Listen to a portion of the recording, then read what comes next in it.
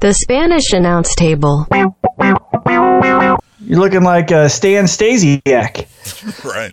Looking like meat? No, Sean. wait a minute. Yeah, Sean was the yeah. So I said wrong. Stan was in good shape too, but really Sean was the ripped one. Yeah, you're looking like Sean Stasiak. Yeah. You're gonna come running at me, and I'm gonna sidestep you and throw you into a milk truck, and then I'm gonna take my milk hose and then spray WCW ECW down. Yeah. Remember that Kurt Angle, baby. Yes. I'm not that ripped now. I haven't been working out lately because I've just been so busy at work that like I've been putting in probably 50 plus hours a week.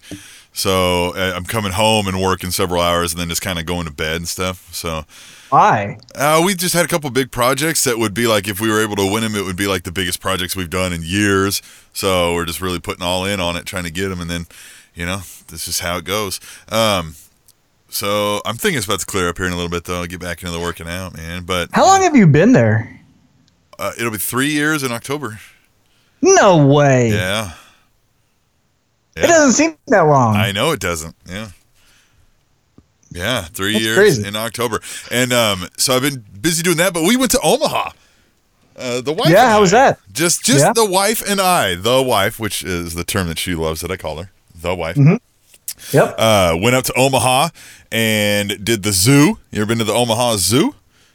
I feel like I have. They call it but the largest zoo in the world. I Second, feel. first, depends. Yeah, I feel like yes, I've walked through that, but I can't tell you any memory I've had. Does that make sense? Yeah. Where you're like, that seems familiar, but I don't know. Yeah, and we, for what it was, because we both have a little bit of that thought of like, zoos, they're not really all that of the greatest thing, you know what I mean, for the animals and stuff. So you're kind of like, oh man, do I really want to stare at a sad tiger? Right? Like, you know what I mean? Just kinda like, yeah. So there was some of that, but this one's huge. It's got a really awesome aquarium where you can like walk in a tunnel with just sharks and everything just swimming around all over you. And there's penguins and stuff. I mean, it's a really cool place. We did that, and I found a spot to take her was Omaha's only all vegan comfort food restaurant. So we went and ate there, and it was really good. It's called Modern Love. If anybody's in Omaha, I give that a recommendation. Solid recommendation from Tim of the Spanish Announce Table right there. You can tell him that at the door. It'll get you nothing, but Yeah, it probably won't get you anywhere. I like zoos, but my problem with zoos is that we put animals that don't belong in certain climates in those zoos. Right. So for example, I'm making this up, right? So let's just say that peacocks should be in the hottest state in the country, right? So you would put them in Texas. I'm just assuming Texas is the hottest state. I don't know, but you get what I'm saying there, right? Mm-hmm. So all the peacocks should be in Texas. A peacock shouldn't be in Vermont. You know what I mean? Yeah. Or a polar bear shouldn't be in Florida. Mm-hmm. That's where I think it's weird. I like zoos, but I wish, just like traveling, when you go to certain areas, like this place is really cool. It's, their fall is beautiful here. I think you should also go to zoos and be like, well, in this region, they only have these things because that's where they thrive. And if they don't, you shouldn't be taking animals out of their climate is basically my biggest beef. Because think about July and the poor polar bears in Omaha. They don't need to, it's hot. Get out of here. They need to be in ice. Yeah. So put them in Alaska. Yeah, and you know what I did like about this is, and so most of this trip was just my wife and I had been watching a bunch of our friends' kids while they had things going on and stuff like that, and I was like, hey, somebody's watching our kids and we're going away. You know what I mean? I was like, it's our turn. So we did that, and then but the zoo, you know what I do around then is I start reading it like it's a museum. I'm reading all the signs everywhere. I'm learning everything that they've got posted all over the place. So a lot of people just kind of walk by, but so like at the Omaha Zoo, they've got this new state-of-the-art elephant housing area, so it is more climate controlled. They've got like a floor that like will sift through, so like the urine and stuff that they're doing settles out and all that kind of stuff, and they've got it set up so they can do better research on them and all that kind of stuff. I learned there was over 100,000 individual muscles in the trunk of an elephant. The human body only has 650. Only has 650 muscles, and this has over 100,000. Yeah, so that was really neat. And then, did you know elephants are either left or right tusked? Like where you're handed? Like if you're left-handed or right-handed, they have a predominant tusk that they use. I don't know. I still don't get that. So they like grab things with that? They'll knock it down. They'll knock stuff off the trees. They'll root. They'll grind. Right. Gotcha. So they said you can tell if they're right or left tusk by seeing which one is shorter because they're always banging it against stuff and chipping it away. Oh, look at that. Neat, right? I love Omaha animals. was awesome. Omaha was really cool. Here was a fun, neat thing that made me think I'm in the Matrix. We get to Omaha in the evening. And we're at the hotel. We get everything in, and she was like, "Well, let's go grab something to eat." So we just walked down to a restaurant. Which Omaha has got a nice nightlife going on in downtown Omaha. It's fun. It's a fun town.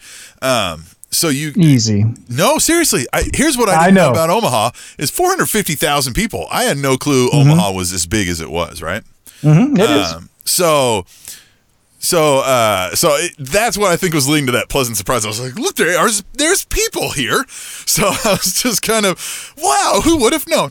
So it's only, the birthplace of a president and Warren Buffett, and, who would have known? So we get there and we walk down to a close by restaurant, a little Mexican restaurant, and the waiter is awesome. We tell him it's our first time there, so he's telling us certain things about the zoo to not, don't miss this, don't miss that, and a few things about the town. And then we thank him, we go back to the hotel, go to sleep, and wake up the very next morning, right? Like just, it was like 9 a.m. We're going to go to the zoo and let's go get breakfast. We go to a different restaurant on a different street, right? And the guy seating you at the thing was this guy, the same waiter from the night before at the other restaurant. And he was like, just two of you? And I was like, yeah? And he goes, were you in here yesterday? And I went, no, we went to another restaurant. He's like, oh yeah, I have two jobs. And I was like, yeah, I noticed. I was like, geez, man. Guy gets no sleep. So look at that. Poor guy. Right. So there, the glitch in the Matrix was in Omaha, and I found it. Same there waiter, you go. Right. Same waiter, wrong restaurant.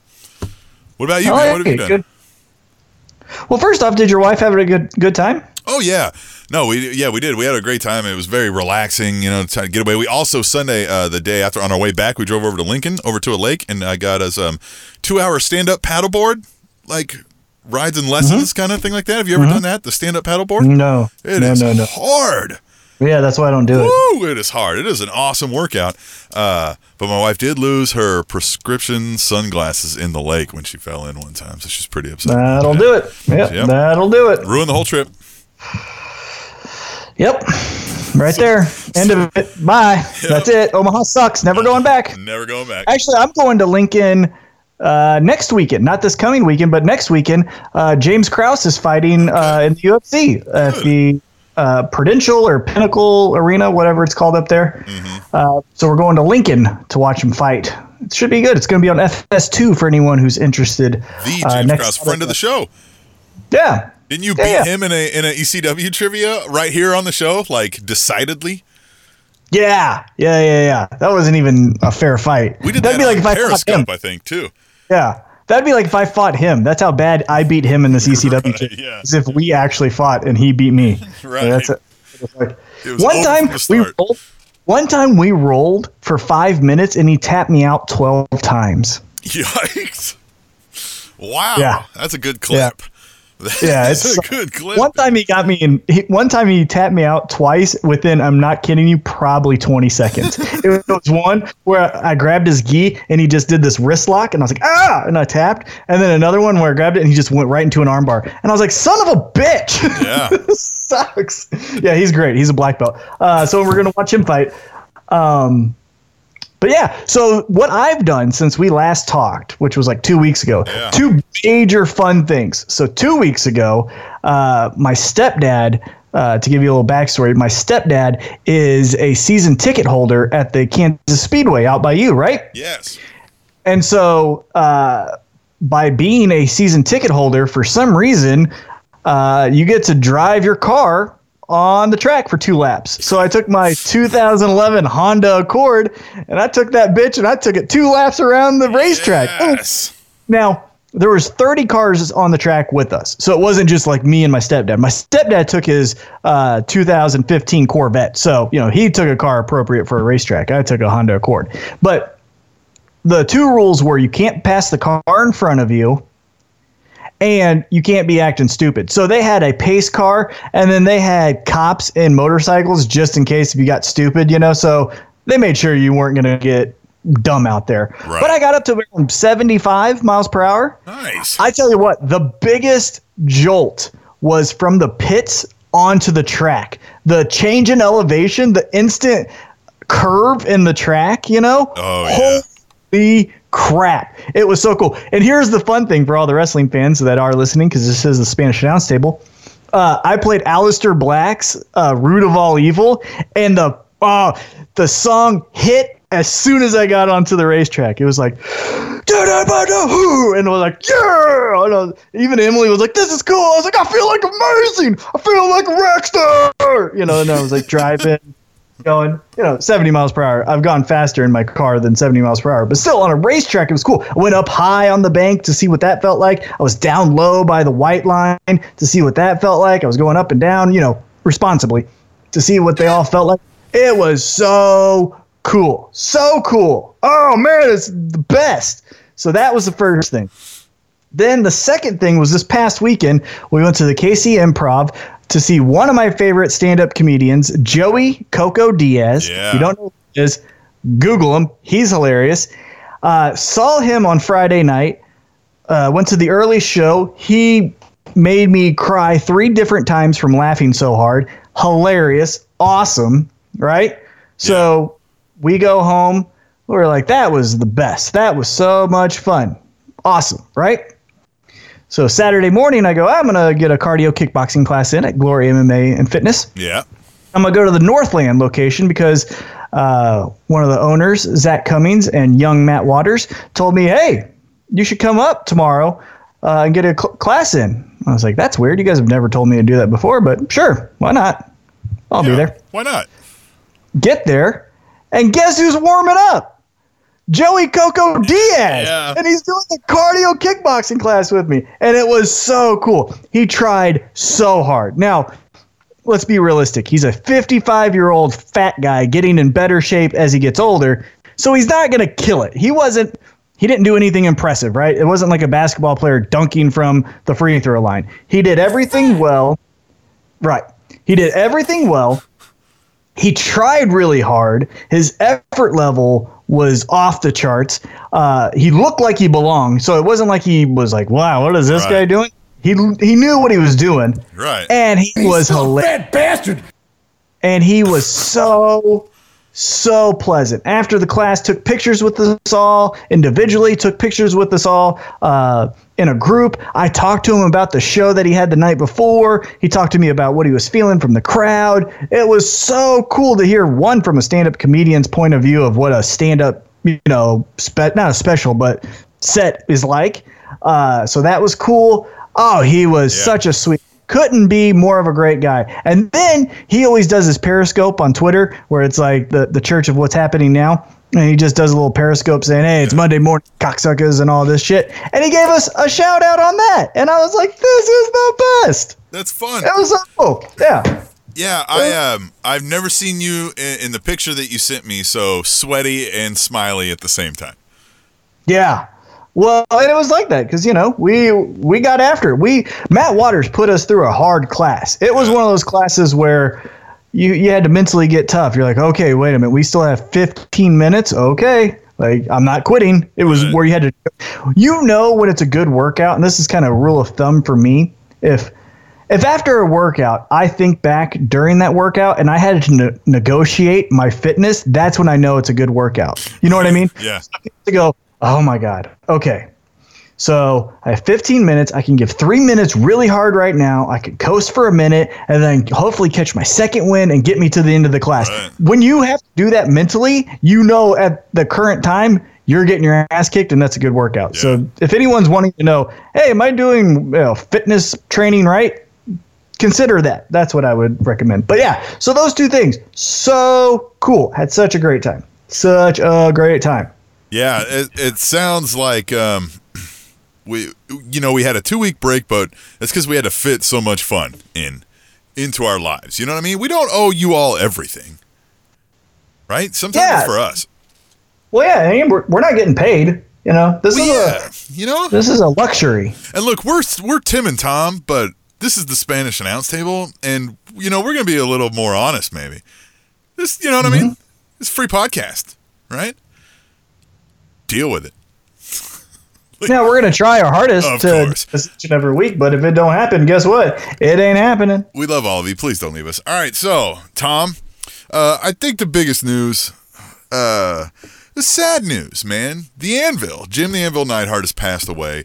I think we got the news at the same time, probably from the WWE app notification. What were your initial thoughts when you saw that? Well, from what I remember from the first season of Total Divas, I remember something to the effect that Natty Neidhart always brought up that her dad had health problems. Yeah. So I wasn't necessarily stunned, right? It wasn't, for example, I'm trying to think of someone in great physical health late in their life just passing away, right? It wasn't this beacon of fitness that then just drops dead.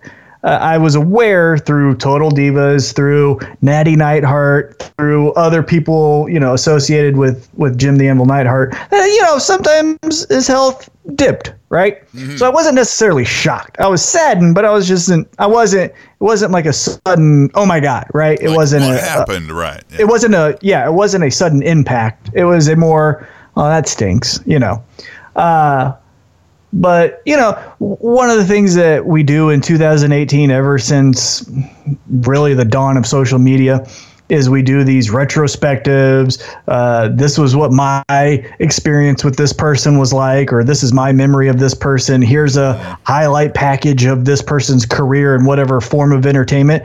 And you saw that. And I thought it was good. I thought obviously WWE does the best of that. So their tribute to him was fantastic.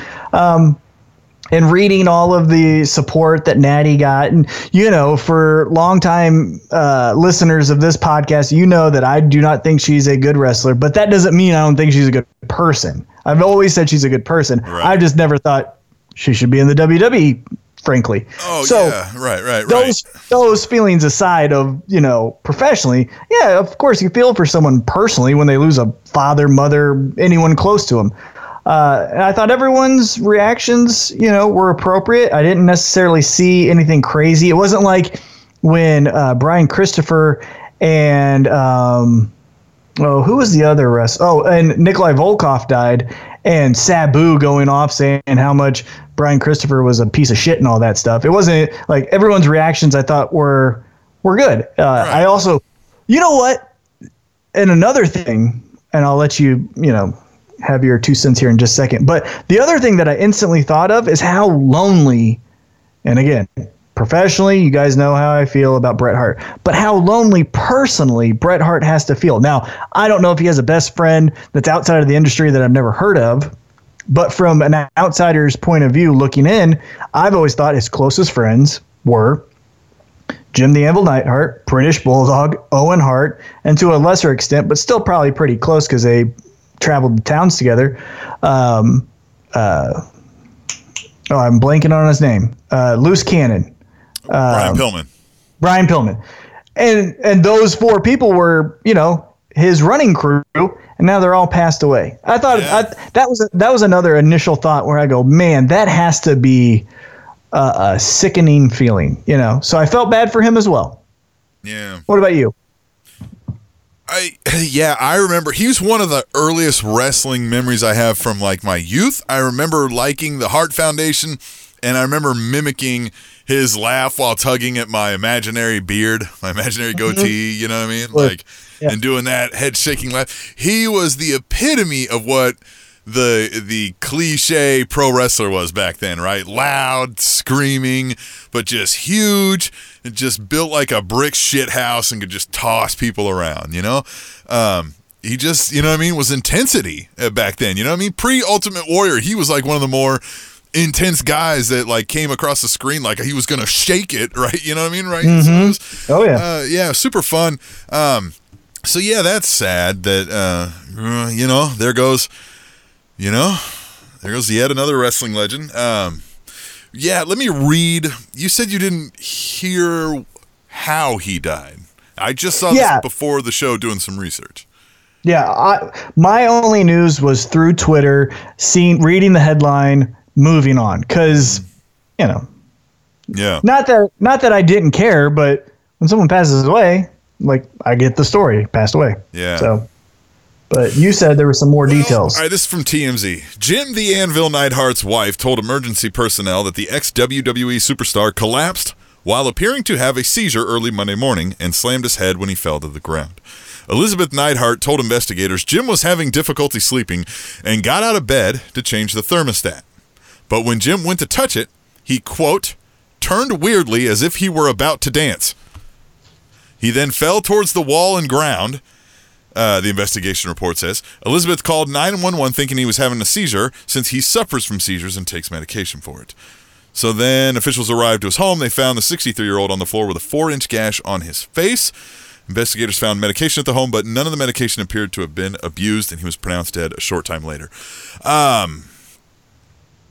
Yeah, you know what I mean? Like, I knew he was having, failing health, as it were, if that's the correct thing to say, but I didn't realize it was like that, like seizures and, you know what I mean, that he was like a fall risk. So that was a bit shocking. I thought it was more of a degradation, slow degradation due to the wear and tear on body, which maybe that's what was leading to the seizures, maybe. I'm not sure.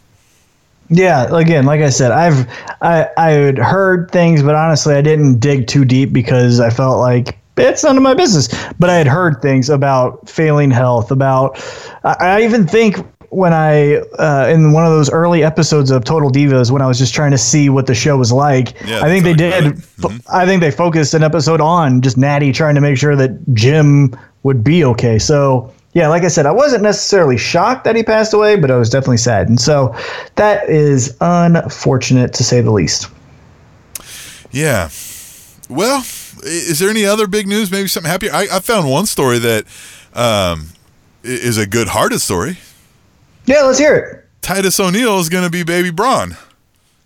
What does that mean? Titus O'Neil recently took to Instagram and announced his intentions to open up a tuition-free school similar to the one NBA star LeBron James recently opened up. And here's what he had to say about the endeavor. Quote, just finished up a phone conversation with my Bullard Family Foundation and some Twitter account. The folks with hopes of moving forward with plans to start a public school similar to what LeBron James did and will provide free tuition, uniforms, transportation, food pantry, adult education services, and more. He says, when you take the limits off the possible, it opens a highway to the possibilities. I'm just an ordinary guy with an extraordinary vision to duplicate the love and efforts that were used to get me to where I am today as a man. Titus O'Neil, man, going for, dad of the year, man of the year. He, just like Natty Neidhart, I think, are two of the sweetest people that are employed by WWE that don't need to be, but that don't need to be employed by WWE. Yeah. Like, I think they are great people, and I think if we're shooting here, I think that's what keeps them employed, right? Natty Neidhart is the godmother, it feels like, backstage to all of the women's division. Right. And Titus O'Neil, I don't know if any wrestler that's been in the mid-card has ever got this much praise for outside endeavors. And it's Cena, essentially, and Titus. Right. Yeah. For outside endeavors of goodwill. Right. But unlike Cena, Titus O'Neil, there's a reason why his first name isn't Charisma and it's Titus. Yeah. And this is the guy that trips and slides under the ring in front of the largest audience they've ever had around the world. Yeah. But good for him. I'm proud of him. I hope and a great thing to do. I mean, Yeah. But to me, okay, if he's doing that great stuff, let's use those abilities instead of his lack of wrestling abilities and just put him in that department. Just create I don't know what you call it, community involvement chair. Sure, that's what I'm saying. Just make him the community involvement chair of the active roster and get him off my TV. You don't see, I know they've got Otunga doing legal stuff. You don't see him out there with Apollo Crews trying to do something, man. Like, I don't know. Just get them all out of here. But that is a good story. I didn't mean to shit on it but that's when I think of Titus. Well, yeah, you did. No, I didn't mean to do that. It just happened. Right? Yeah, because we're honest here, right? Yeah, because we're gonna go in our next two segments on our picks for NXT and SummerSlam, the Takeover and SummerSlam, and as I was kind of just looking over the card, I just got put kind of in a sour mood because I just thought, look how bloated and constipated these cards are because of just so much talent, which is a good thing, but not used in an entertaining fashion. I don't care about the properly and all this stuff. I'm just saying there's a ton of people that I see where I go, I'm okay if that character never comes back. Yeah. So, and I get the idea is it's the big shows, right? So let's get everybody we can on the big show. Well, you know what, man? If you spread this out some, maybe the other shows would feel bigger. You know what I mean? If you found other meaningful storylines that those other people could use up on that time. You know what I mean? Like, I've always thought, just like in the Attitude Era, and you can say what you want about the Attitude Era, but the one thing that was constant and what I think what made it great is there wasn't a, hey, let's get everyone on the show. It was, we're putting the best on here, and if you're not the best on here, you're going to be on Heat, or you're going to be on whatever it is. And they had an attempt at a story on everything, you know? Yeah, and now it's just blech. But anyhow, back to Titus O'Neil. Great job, guy. Great job. Hey, another story I saw where I'm just going to, this isn't necessarily like a good story, but I don't like Dave Meltzer, so I'm going to just say it. So did you see about Dave Meltzer? Mm-hmm. He made some, I don't know if it was derogatory. It was kind of his opinion, but he kind of, with his platform and his positioning in the wrestling industry, he should have kept to himself. But he basically was making judgments on Peyton Royce's looks and how it's evolved from NXT to the main roster, and how he likes some of those changes, and how he dislikes some of the looks that she's been presenting. Mm-hmm. And man, did he get backlashed from everyone. Seth Rollins said -6 stars, Dave. MVP just went off on him. Obviously, Peyton Royce defended herself. And again, we on this little show called Spanish Announce Table, which were trending worldwide. Show. Well, we trended worldwide once. Yep. But if we're being realistic, we can kind of say what we want and whatever, right? We try to be reasonable in this second go around. We're going to try. We'll see how long that lasts. But if you're Dave Meltzer and you know who you are, there has to be a filter where you say, like, is this going to get me in trouble? We can say whatever we want because suck it from the back. We can go back to our day jobs. Dave Meltzer's job is the Wrestling Observer. So you better think next time you talk. And I think he's just ruined wrestling, personally. I can't. He's ruined wrestling. Yeah, he went from early on being like a name that people were like, oh, Dave Meltzer. And then everybody started realizing like, oh, Dave Meltzer. Personality aside, I think what his job is ruined wrestling. I hate it. I hate now, personally, I don't know anything about him or Wade Keller. Wade Keller, I've heard on CM Roberts' podcast. Seems like a perfectly fine guy. I've heard him on Stone Cold's podcast. Seems like a perfectly fine guy. Dave Meltzer wears a little bit too tight a shirt, wears a fanny pack out in public, and is not an athlete. And I think he gets a hard on when people say his name.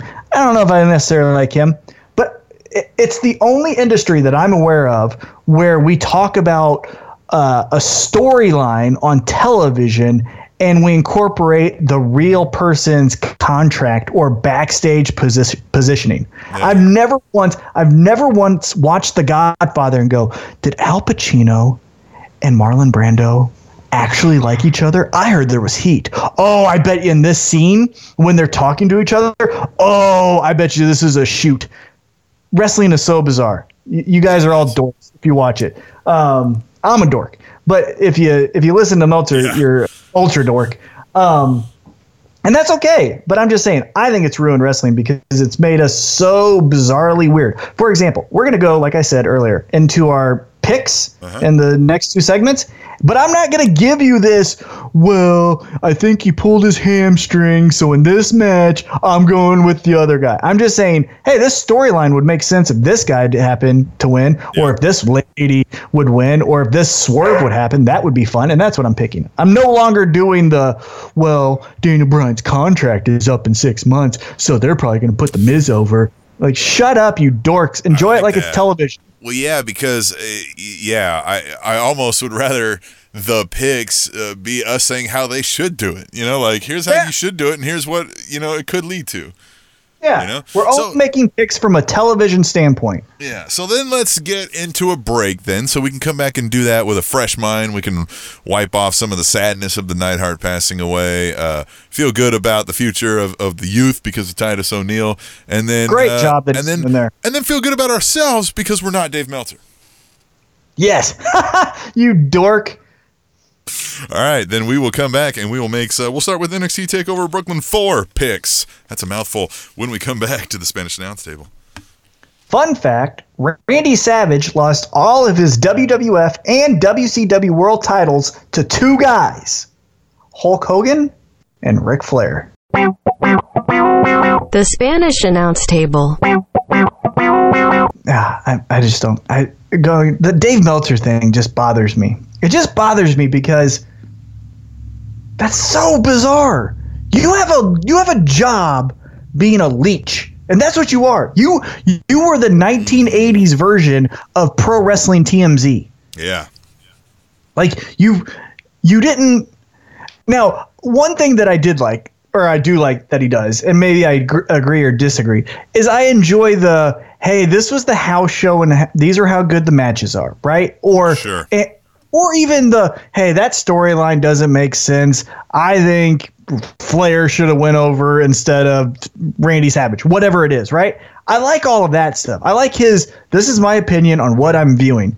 Where I get so freaked out is, who's going to be the third guy in the NWO? Mabel. And it's like, shut up. Who cares? You know who it was? It was Hogan. And that's all that matters. You know what I mean? Yeah. Again, that'd be like if we watched Scarface and be like, it wasn't going to be Al Pacino. It was going to be Tom Hanks. And go, I don't care. I liked it with Al Pacino. Shut up. Right, yeah. Shut up. Like, what? Yeah, it's a bunch of what ifs. Why are we going to... Yeah.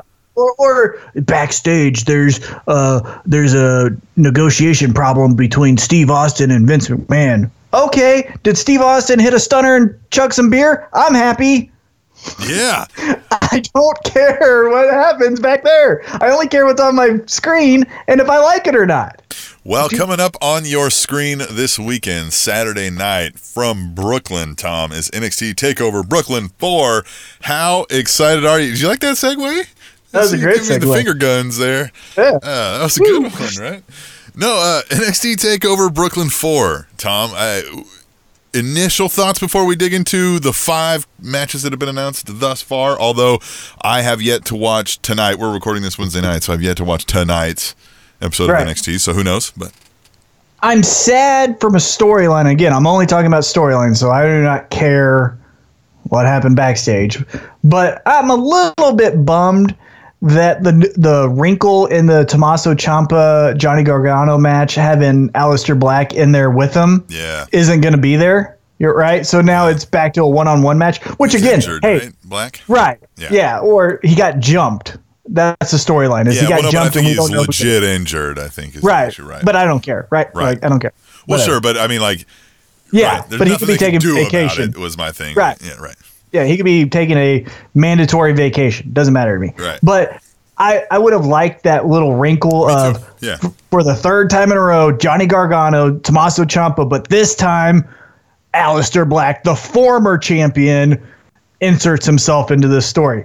Now, how the cards fell, I love it, right? Because I think it would have been weird if Tommaso Ciampa was out of that match and it's Johnny Gargano, Aleister Black. Then it's like, this feels weird. Either one of the other two guys in the match really could have went south quick. Right. So with the scenario how it is, it's almost the best case scenario if one of them can't be in the match. And so I'm looking forward to that. The one guy that I'm ready to really see flourish and get some fun storylines, and he's been hitting it out of the ballpark since he's debuted the character, but Velveteen Dream, I'm ready for him to. Yes. I don't want to. I'm not ready for this. Push to the main roster, and now he's doing a a weird storyline, Gold Dust, Razor Ramon, with a Roman Reigns there for a while. Yeah, I want him to be the mainstay weirdo in NXT, but I want more of his character featured as like the focal point. But I'm looking forward to it. I like it. Yeah, me too. I think you hit on exactly some of the things I've been. One of the takeaways is I am not into the Mustache Mountain whatsoever, or even really the Undisputed Era outside of Adam Cole. Like, you know, I like him. And that match that they had at the NXT UK, when Mustache Mountain won the title, I thought was really good. I like him. I wish they would tell the story a little bit more, because from the story they say is the fat guy trained the little guy. Mm-hmm. And I think they should play that up a little bit. I would like more storylines where the fat guy gets made fun of for being old or slow, or fat. And the little guy, and the little guy, fights for the honor of his teacher. I wish there was more of a, not father-son, because of obviously the priest stuff that happened in Pennsylvania this week. Yeah. But you know what I'm saying, though? That little hey, this is my teacher. I'm fighting for his honor. He taught me how to wrestle, and I'll show you. I wish there was a little bit more of that. Yeah, I agree with that too. So let's kick it off. I'm pulling this off of CBS Sports as of, I think, yesterday. So we'll kick it off with the guy I think we both want to see more of, Velveteen Dream and EC3. So you're right, man. I'm picking him, Velveteen Dream, to win here because I want to see more. And he's lost so many. Like, I want to see him win more, take on some of the top dudes, inserting himself into that, hey, I'm going for the title, maybe not immediately, but you know what I mean? Set that as that's what he's after, but he's going to go after it weirdly because that's what he does. Yeah. And I think it's not weird, but I think it's not necessarily, I don't even know if it's either sad either, but it's different for me to see that EC3 is going to be the guy that loses to Velveteen Dream, right? Yeah. I feel like he's been kind of floating. So, right, he did the little 3 fingers in the crowd at one of the NXT takeovers, and they're like, oh my God, EC3's coming to NXT. And then he had the great match alongside the 100 other guys that were in that ladder match, Yeah. But other than that, it feels like he's just kind of floating around, looking amazing. Yeah. And Velveteen Dream has had really great stories, right? The Say My Name with Aleister Black story was so great. Yeah, the You May Be the King, but I'm the Dream with Ricochet, I thought was really good. So with this one, and he lost those other 2, I feel like if he loses 3, you can't take him credible as a heel or just as a superstar, right? Then he becomes Bray Wyatt, where it goes, you're just saying riddles and you're just saying nonsense and you lose all the time, right? And so I feel I'm going with Velveteen Dream, but it should be interesting to see where EC3 goes after this, right? The top 1%. Right. If I were booking it, I might want to do 1999 Chris Jericho, where EC3 is like, hey, I'm the top 1%, and then when he loses, he just throws a fit. He, throws the stairs. He rips off a ring announcer's jacket or something, and plays up this. This shouldn't happen to me. I'd go $1 Million Man style and have him buying his way into some things, or getting himself out of trouble with money. You know what I mean? Right. The top 1%. But something needs to be turned up on him. Yeah. Yeah, but something needs to be turned up, because right now, his character's hitting at a solid 70%. It needs to get to an 85, 90 for me to really buy into that character. But Velveteen Dream has been remarkable. Like him so much. He's awesome. All right. Let's see. Back to CBSSports.com here. The NXT Tag Team Championship. Ooh, I'll read their little blurbs about the match, too. Undisputed Era take their titles and defend them against Mustache Mountain. If you saw these 2 teams battle one another in London, and if you saw the rematch on NXT TV where Kyle O'Reilly and Roderick Strong took the championship back, then you have no choice but to be excited to see these 2 teams run it back one more time. Trent Seven and Tyler Bate are looking to add their names to the short list that feature 2-time NXT Tag Team Champions in what should challenge the aforementioned Cole Ricochet bout for Match of the Night honors. What do you think? You think this one can get Match of the Night? Well, I agree with your analogy where the more people you add, the better the match should be, right? Right, yeah. So there shouldn't be a rest period if you have 4 people compared to 2 people. Right. So yeah, it definitely could be just for that factor alone. Sure. And because of all 4 guys seem to be really good. I like Kyle O'Reilly. I like when he does the air guitar on the title belt as he walks down to the ring. I think that's funny. Friend of the show, Kyle O'Reilly. Yes, he is. Remember when he told us when we interviewed him because we still had our mask on? He's like, you don't have to wear the mask. Yeah. I love that. Yeah, he's like, wait, aren't you just audio? Like, why are you wearing them? We're in character, Kyle. Because we were complaining that they were like hot. And he was like, Yeah. well, take them off, morons. No, I don't want to. It makes me feel comfortable. So it's a security blanket. Yeah, so you don't see my ugly face. Right. Right. But I've got the Undisputed Era in this because I think the old weird guy that's hurt, whatever his name is, I'm blanking on it. What's the old weird guy? He was part of the Red Dragons. Red Dragon. Yeah. Bobby Fish. Bobby Fish. I think Bobby Fish is healthy. That's just a guess. And ready to come back. Yeah, and so I think, and again, I'm not doing the backstage stuff. I just think it seems like I've been seeing his face a little bit more than usual. So I think maybe he gets involved and he does some fishy type of activity, pun intended. Yeah. And I got, because of the extra man in the corner, I got the Undisputed Era. And because they're better with titles, right? Like, Oop. Sorry. yeah, your computer. I had to shut down my porn real quick. Sorry, everyone. Happens to the best of us. Right. I think they're better when they're champions. Almost like the EC3 is better, I think, with the championship, right? You can't be the top 1% if you're losing, Yeah. And you can't be the Undisputed Era if you're not undisputed in anything. So I think they retain. I like that. I agree with that. I just don't see storyline wise where they would go with Mustache Mountain, right? Unless it was going to go back and forth, Again, 'cause I feel like Undisputed Era is kind of one of the big storylines that they feature, and they gotta kind of keep it around them. Is how I feel. Yeah, and by them losing Mustache Mountain, you can put a feud and throw that into the NXT UK television show, and then hopefully you get some eyes to follow them out to that product, and there you go, right? So we're watching them on a takeover. They lose. The fat one turns on the little one. Mm-hmm. We go, oh, what happens next? And they say, well, if you want to see what happens next, NXT UK will be on, I don't know, Friday night or whatever. Go watch it over there. And we go, okay. And then we try to watch the main event of the first ever show, Fat Guy versus Little Guy. Fat Guy versus Little Guy coming at you this Sunday on the WWE Network.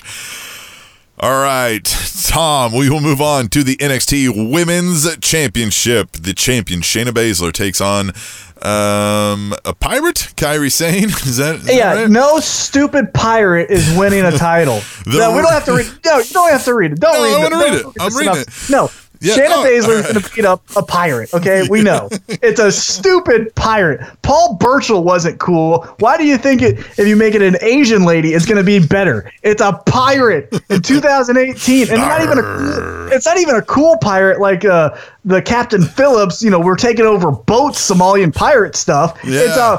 It's a cartoon pirate with a damn orc or whatever it is in her hand. Get out of here. How stupid is this character? I'm not picking a pirate. A pirate doesn't need to be talked about on this podcast. It's a pirate, for Christ's sake. Who? A pirate. All right. Yeah. Well, let me think about my pick. Let's see. Shayna Baszler, who's probably the best person one of the best characters they have on the roster as far as believability when you're watching it, right? Or a pirate. Pirate. I think not a stupid pirate. Yeah. I think she throws a fun elbow from the top the the turnbuckle, right? That is mesmerizing to see visually. That is really cool, right? Because she gets her body almost parallel. She comes down with like a wrecking ball of the point of her elbow right into the heart of her opponent. That's cool. Everything else is a pirate. It's a pirate. Yeah, it's really bad. I'm going to go with Shayna Baszler on that one. It was tough. But in the end, I think, it's a toss-up, but I'm going to go with the champ. In life, if you have to pick anything and the other side is a pirate, pick against the pirate. Unless you're on a cruise ship, you might want to, Not that kind of a pirate. All right. Not the after-school Disney pirate. Good night. Yeah, it is a Disney after-school pirate, too, yeah. Dora the Explorer is more intimidating than that pirate girl. Get out of here. Pirate. The colorful pirate. Yeah. The color in the book pirates, where you get the book. Non-threatening pirate. Yeah, the smiley pirate, where you I'm going to make my pirate purple and pink. Captain Crunch has scared more kids. Yeah. Good night. A pirate. She doesn't even have a Long John Silver's gets more kids looking the other way. Long John Silver's has done more damage to people's bodies than this pirate. Yeah. Get out of here, you pirate. All right. So you're not picking Kairi Sane, right? I want to clarify for anybody keeping score at home. No, I got her in the upset. You got her in the upset, schoolboy? Kidding. No. All right. Just going to get her with the peg leg pile driver. All right. The NXT North. Her going to peck her to death. Her bird's going to come out and peck Shayna Baszler. Right. She's got like a parrot splash instead of a frog splash, right? And then she's got the peg leg pile driver, right? It sets up the parrot splash, right? Is that what she does? Because I fast forward her matches. All right, yeah. NXT North American Championship, Adam Cole, baby, defending against Ricochet. If you're looking for that usual takeover match that will have everyone buzzing by the end of the night, then you may not have to look further than this bout. That's probably because it'll be on last. You can't look further. Ricochet has had his run-ins with the Undisputed Era, and now he's headed right for the leader and what he cherishes the most, the North American title he earned WrestleMania weekend. These two former indie darlings will undoubtedly steal the show SummerSlam weekend. Who you got, Tom? I've got Ricochet in this one. Ooh. I think... That's a strong pick. Yeah, I think, again, when you call yourself the king, right, King Ricochet, and you don't really have anything to show that you're a king, I think you need something to be a king. So I think it makes sense. And NXT, from storyline perspective, I feel always does it right. You know what I'm saying? Now, there's a pirate, but besides the pirate, they all have believable stories as far as what they are. And so, again, King Ricochet would make sense if he had a championship title. And I would like, because of his reactions and his really stardom in the mid-card, I think Adam Cole needs to be elevated storyline-wise to that main event picture. I think it's time for him to say, hey, I was the first ever NXT North American champion. Now I want to be the undisputed NXT World Heavyweight Champion. I think that's the next step for him. Because he's so over. Every NXT takeover, puts his head down, throws that hair back, and everyone goes nuts. So I can see him. Nuts, Tom feels his nuts. Everything is right with the world. I mean, it really is. Yeah, it really is. I agree with you. And I think just watching the whole show start to finish and the storylines and how they'd be playing out, if they were playing out the way I and we have picked.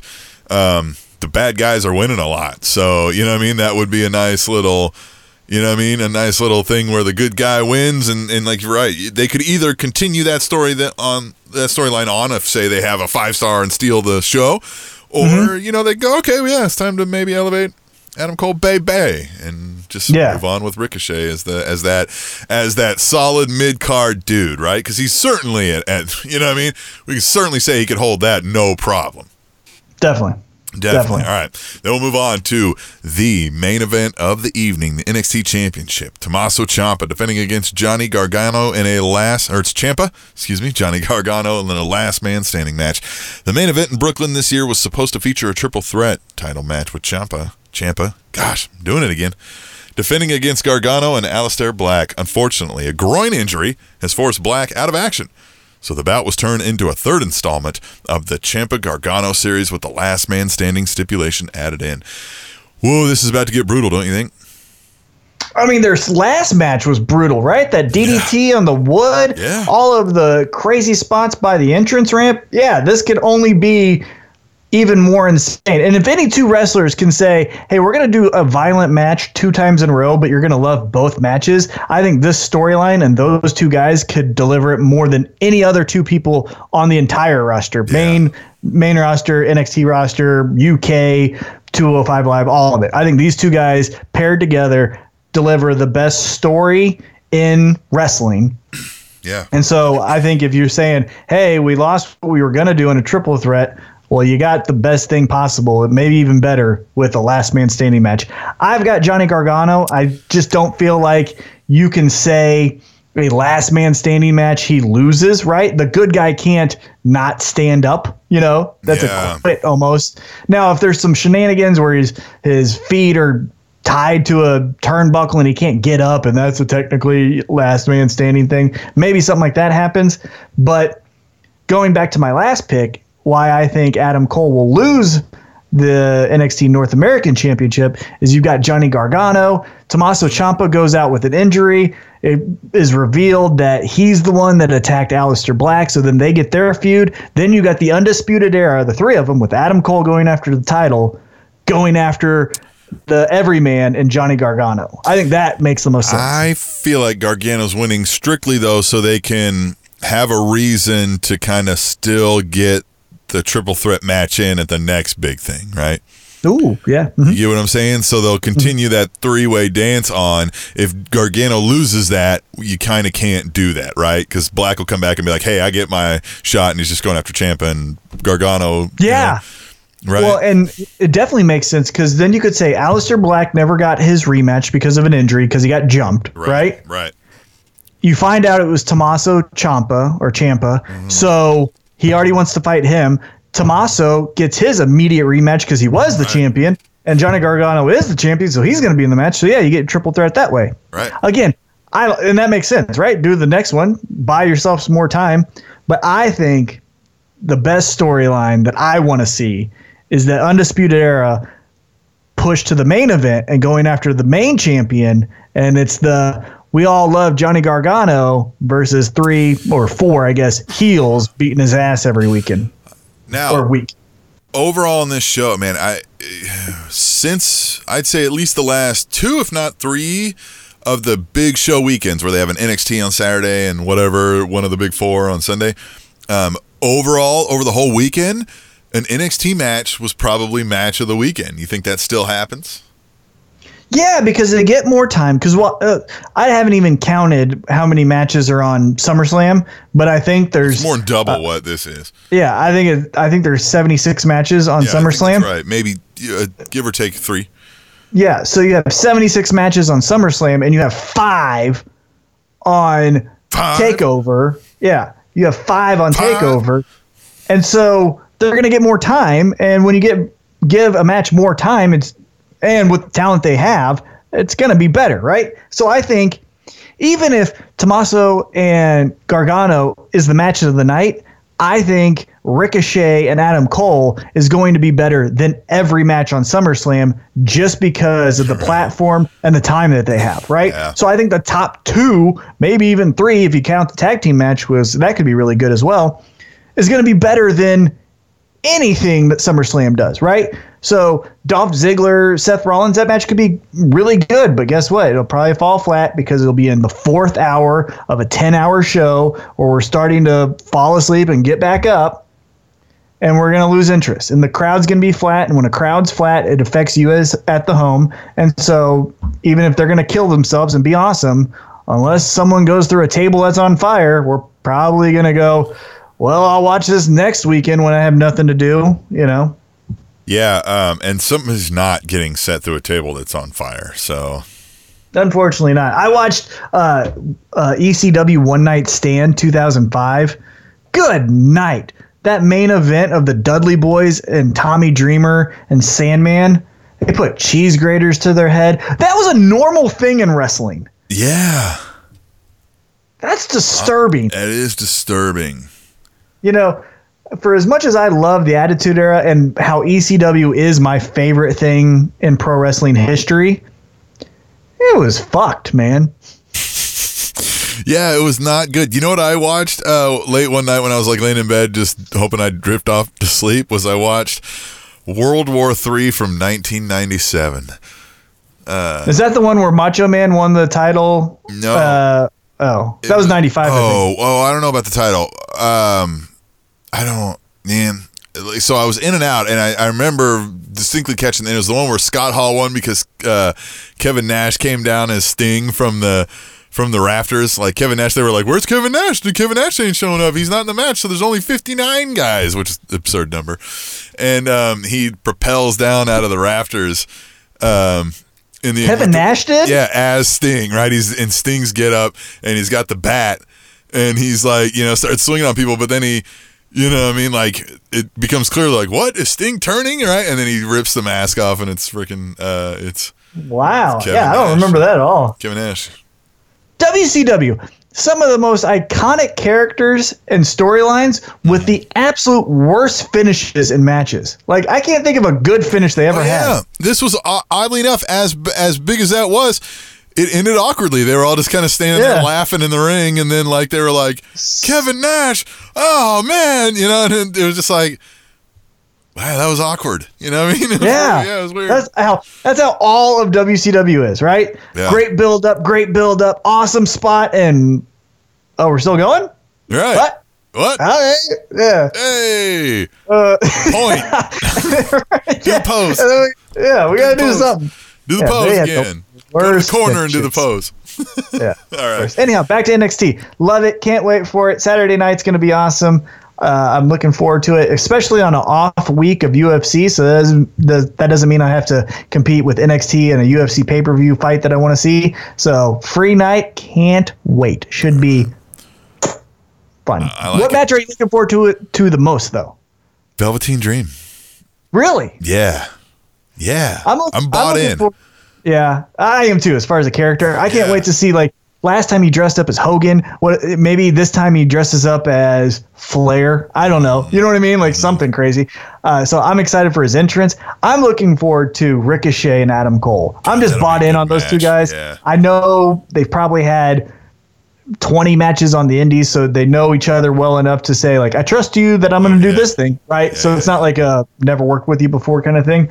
And, as much shit as I give the Ricochet style, when it's pared down and tamed through Triple H or Vince McMahon, it's perfect. It's right? amazing, like, it's not steroids and just over the top and like, really, you did 7 flips there. Stop it. Right. It is the performance arts that is sports entertainment done amazingly well. Yes. Yeah, because when he does his match with Triple H, having to be the person that he has to like get it approved by, he goes from 7 flips to 2 flips, and the 2 flips mean more, and it's like this is better. Yeah, that's what I like. All right, well, we will take a break because you guys better buckle in because we've got 76 matches to cover when we come back to talk about SummerSlam 2018, the year of the new idea, when we return to the Spanish Announce Table. Fun fact, Lawrence Taylor has been in more WrestleMania main events than Ric Flair. The Spanish Announce Table. Hey, this is Kyle O'Reilly. You're listening to and loving the Spanish Announce Table.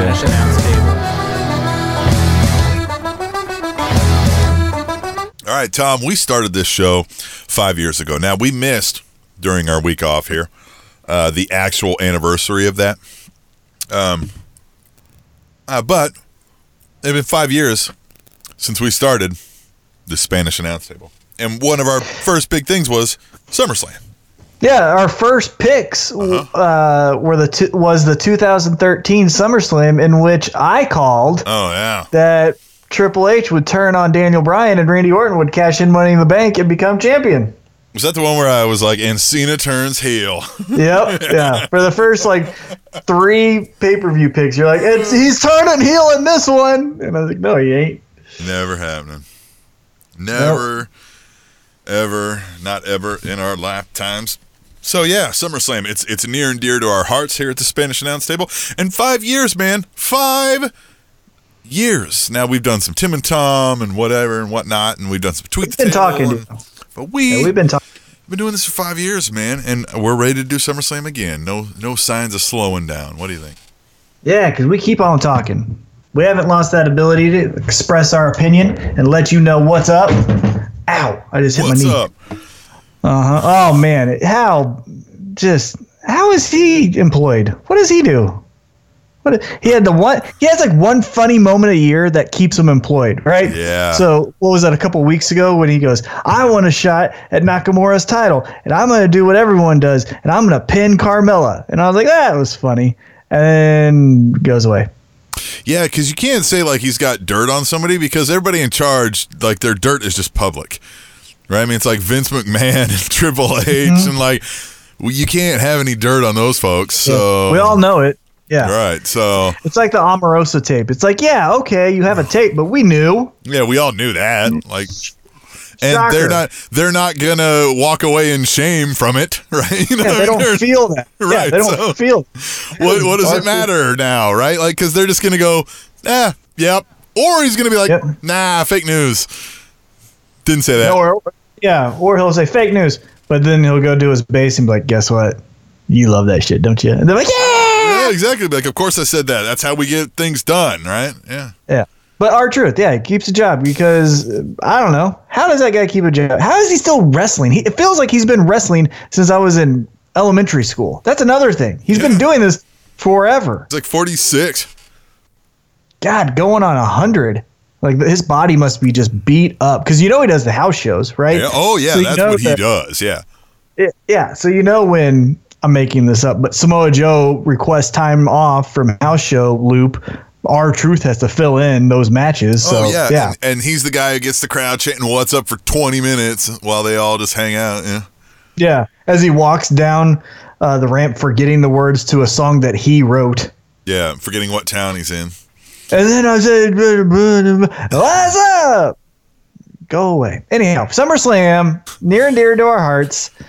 Let's get right into it. What's the first match? Well, there are 3 kickoff matches because nowadays there's half as many on the kickoff as there used to be on the whole show. So we have the Raw Tag Team Championships in which the B Team will defend against the Revival. The B Team is fun, but it's going to crap out soon enough, right? I feel like they're going to let him go over the Revival, though, still. I just feel like storyline-wise, it's going to play out a little longer. BT. That's incredible. Think about this, though. What you just said. Mm-hmm. We just did a segment covering 5 matches of a pay-per-view or a special event, whatever you want to call it. Yeah. And on this, they have almost the same amount of matches on their kickoff. Yeah, more than half. Good night. B Team wins, right? Because Revival, they're doughy and fat. I mean, they need to put on pants. If you don't have a good body, what are you wearing underwear for? Stop it, right? Yeah. If you don't look like that Tito, or who's that one guy in NXT? He looks like $1 million. He's the one that's it's like Tito San Martino or Santino. But you know what I'm talking about? Oh, looks like $1 million. Yeah, the tall dude with the man bun. You talking about? Yeah. No. Well, even like EC3. If you look like EC3, you wear underwear, right? Right. But when you look like Dawson or Wilder, whoever, put on pants. Yeah. Or a shirt, or both. Just come out looking like Dean Ambrose because I don't want to see your jiggly bits just moving around. It's weird. Dean Ambrose came out looking like Ken Anderson on steroids. No, hold on. We'll get to the match in a second. But he was no bigger than what he was. The only thing is, true. The only thing is he worked. Not even that. The only thing he did is he worked his shoulders a little bit more. Yeah. His arms were no bigger. He got a haircut because he's losing his hair. Right. He didn't come back jacked. No, well, I mean, look, he always had guns, and you know what I mean. Like, yes, you're right, and he always had he's thin dude. He kept himself in shape. But yes, no, you're right. He didn't come back jacked like Triple H comes back jacked. You know what I mean? Right. Like, Yeah. He looked. No. Yeah, he looked like but a he guy definitely looked better. who- Well, and he took off the jacket, and he took his hair off of his neck. So yes, he looked bigger. Right. Yeah, but he went from a guy that was benching, 220 before injury to now a guy that benches 245. Where you're like, wow, that's pretty impressive, but it's not crazy. He's He got didn't do some 100. gains. Yeah, but it's not. Right. It's nothing to. Right. It's nothing to do an Instagram No, video but he about. looked like Ken Anderson on steroids. Showed up. I was like, is Ken Ambrose playing the Dean Ambrose, or is Ken Anderson playing the Dean Ambrose character now? Is that what's I thought he was trying to look like Triple H coming back from an injury though, with the intensity and stuff. Yeah. Like they have 3 different versions of Triple H right now on the main roster. Except I think Dean Ambrose's stance where he bucks his shoulders up and it came off better when he had the long hair and the leather jacket. Now he looks like a spaz that's trying too hard. Yeah, he looks like Triple H. Yeah, it's just Yeah. because you got Bobby Roode. Well, because you got Bobby Roode who plays the rich Triple H. You got Dolph Ziggler who plays the cool Triple H, and then you got Dean Ambrose who plays the jacked up Triple H. It's like all Triple H is doing is saying, "Hey, just be like me, circa 1998. Right. Be like me, circa 2005. You." Well, that's what he's got to go off of, and all of those things were better than what you know what I mean. Like they were probably coming to him with. So he's like, you know what? Let's try this instead. Yeah. So anyhow, B team. Got the B team. All right, we'll move on to the next kickoff match. It's Rusev and Lana taking on Andrade, Cien Almas, and Zelina Vega. It's a kickoff match, so Rusev and Lana are going to win this. No, I've got Cien and J-Lo Income to win the match because it is a kickoff match, right? Right. Rusev, well, right. And that because old drama king there, Singer Boy, he'll be coming out. Match. Yeah, and something will happen. Or he might turn on Rusev and Lana aligns with him, and then Rusev's a sympathetic. That'd be cool. I want them to do that tweet that we saw online where he goes back to that vaudevillain character and he's like, he kidnaps Lana. And Rusev's got to be the big burly man to save her. Mm-hmm. And he would play right into that too because he loves to be fun and goofy. Yeah. But then Lana turns on Rusev and sides with Aiden. The evil, yes. Now she's the evil Russian again with the, come on, this writes itself. And by the way, Lana, your character, what are you? Yeah, are you the Russian, are you a Russian hard ass? Or are you some in living color backup dancer who thinks that pop locking and dropping it is still something cool that we're all doing? Like keep it consistent. You are so I don't know across the board. She worked herself into some deal where she might I don't know I feel like they thought, hey, we're gonna be able to get her trained up, and maybe that's just not progressing how they thought, and now they're just kind of like you know what I mean? So when she cuts a promo. Well, when she cuts a promo, she goes from Rusev to and then another thing. Yeah, and it's like, what are you doing? Right. Yeah, what are you doing? I don't know. Because if you do the vaudevillain thing, right, then that would totally make sense, right? So if you say she gets kidnapped by Aiden English, right. And let's just say she doesn't side with Aiden English, Rusev is the hero,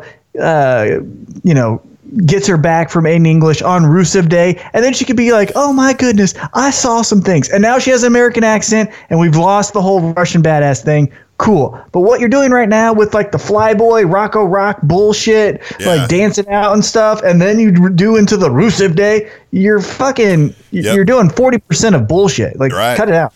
Or you could go the other way, and she does side with him, and goes full Russian heel again. Yeah, something. You got to pick a side because right now you're walking the fence and you look like an idiot. All right. So you've got Almas and Vega, and I'm saying Rusev and Lana. All right, Cruiserweight. By the way, you didn't like that little insult that I threw at that girl? I called her J-Lo income. Yeah. I did. That was good. That was good. WWE Cruiserweight Championship: Cedric Alexander versus Drew Gulak. I'm still surprised this Cruiserweight thing is a thing. I got Drew. I think they did the Cedric guy, and I think they said, hey, this will be fun. This will be good. And the other guy. Well, to their credit, their matches have been really, really good. The Buddy Murphy and Cedric Alexander match, it got all these rave reviews. I didn't buy into it, but then I checked out the match. It was great. Is that the guy that used to be with Alexa Bliss? Yeah. I think they are together in real life. Again, I don't know. No idea. Couldn't tell you either way. But that doesn't go into the storyline. Sure, we don't talk about I was just asking questions. Yeah. But I think because of the consistency of Drew Gulak, right? Because when they started out, he was a focal point of 205 Live. Then they did the Enzo thing, and he was part of that. And now they're doing the Lucha Party thing. He was part of that. He does the no-fly zone. I think he'll be a good champion to say, come chase me. And I think they're going to go with him. Yeah, all right. Yeah, I think so too. Yeah, the Cedric Alexander didn't seem to be, breaking the bank there at the WWE Cruiserweight division. So, yeah, I think they're going to go with the Drew Gulak. Yeah, and he's like a slightly better version of Rich Swann. Like, he's not the hobo on the corner that dances for change, but he still doesn't have a lot of charisma. All right. Well, Tom, here's something we're going to do, because this is not a pick, but we used to do a thing called T-Mac Storytime. And I want you to write this. I'm not going to give you some things. I just want you to tell me how you would do this. Elias is set to perform his greatest song at SummerSlam. So what's going to happen is he's going to go out there and do a song, and something's going to happen, right? That's what happens in these situations, right? So, Tom, what happens? Well, so it's going to be something with Bobby Lashley, because that's what they keep building up to, right? So Bobby Lashley will do – I bet you Bobby Lashley comes out and try – right. For as silly as they are, and with this being something silly in its own nature, because of the WWE special, they just crapped all over him as like an artist. They were like, no, he sucks, right? This is funny. It's like Jeff Jarrett as a heel, all that kind of stuff. Yeah. So they're playing into the gimmick. I wouldn't be shocked if Bobby Lashley interrupts the song with a rap. He tries to rap, and it comes out like he has marbles in his mouth because he doesn't know how to rap. Does. Yeah, and it becomes hilarious, right? So that's what I think they're going to do. I think Elias will say, this town's not worth it. All right, here I go. And Bobby Lashley comes out, right? Right as he's about to strum the guitar, Bobby Lashley comes out. Rapping. Yeah, he says, you know what? I got something that I can do better than you. Throw a beat, and some referee does a beatbox, and we're like, oh, wow, I didn't know that Chad Patton can do beatboxing or whatever it is. And then Lana comes out and break dances behind him. I don't know. Stupid. Anyhow, of that's exactly going to happen. Yeah, or because she has nothing going on, Naomi comes back out as like a fly girl, like when she was with Brodus Clay and dances. Yeah. Wouldn't make sense, right? What did they call them? The Funkadactyls. The Funkadactyls. Yeah. Yes. Yeah. Oh, at least they didn't go racist. That's a good call. Very true. But so they'll probably have Bobby Lashley interrupt and try to rap. We all laugh. It's cringeworthy. Okay. All right. Get out of here. Bobby Lashley ends with a power slam. Bobby Lashley. What I would do, because this is bullshit. Yeah. What I would do is I would have actually Elias murder it. So I would have someone, I don't know who it is, the CFO guys, Jim Johnson, someone saying, we're going to write and perform the best effing song in the world. And you do, almost without a match, a double switch to where the crowd boos Elias, like, dang it, we don't want to hear this. And he plays through the boos to where at the end of the match, they're all cheering him because he did such a great job. And like, I would have him, hit the final note, stand up, or, because he typically sits when he plays, have him stand up, the lights go down, the lights come back up, have the entire freaking roster out just applauding him. And he just goes, I told you. As he's like parting the crowd to walk back, McMahon comes out and hugs him. Well, yeah.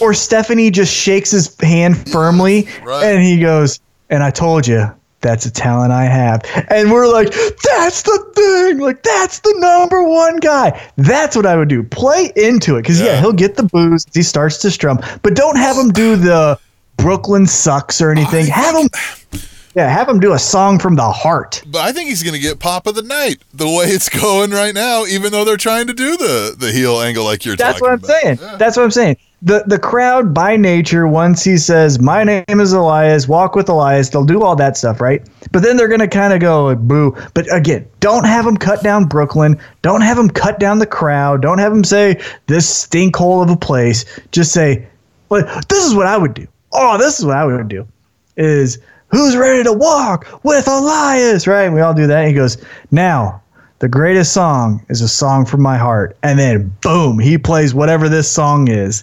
And again, boom, what? This is boom.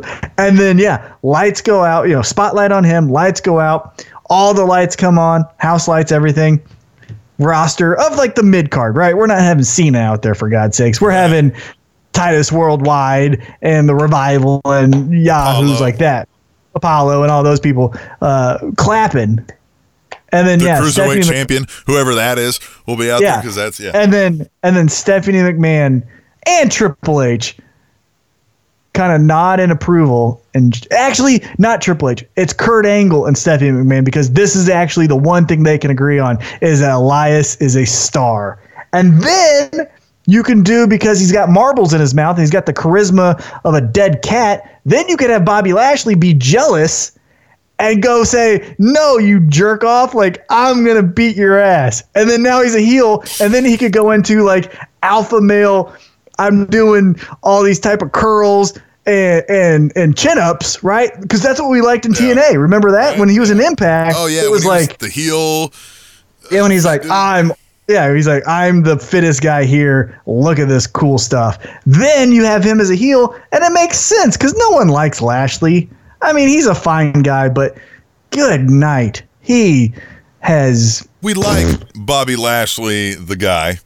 Bobby Lashley's a character nobody likes. Yeah, Frank, good guy. Bobby Lashley sucks. So you said he has the charisma of a dead cat. I think he always has the facial expression like he's trying to figure out if somebody nearby farted.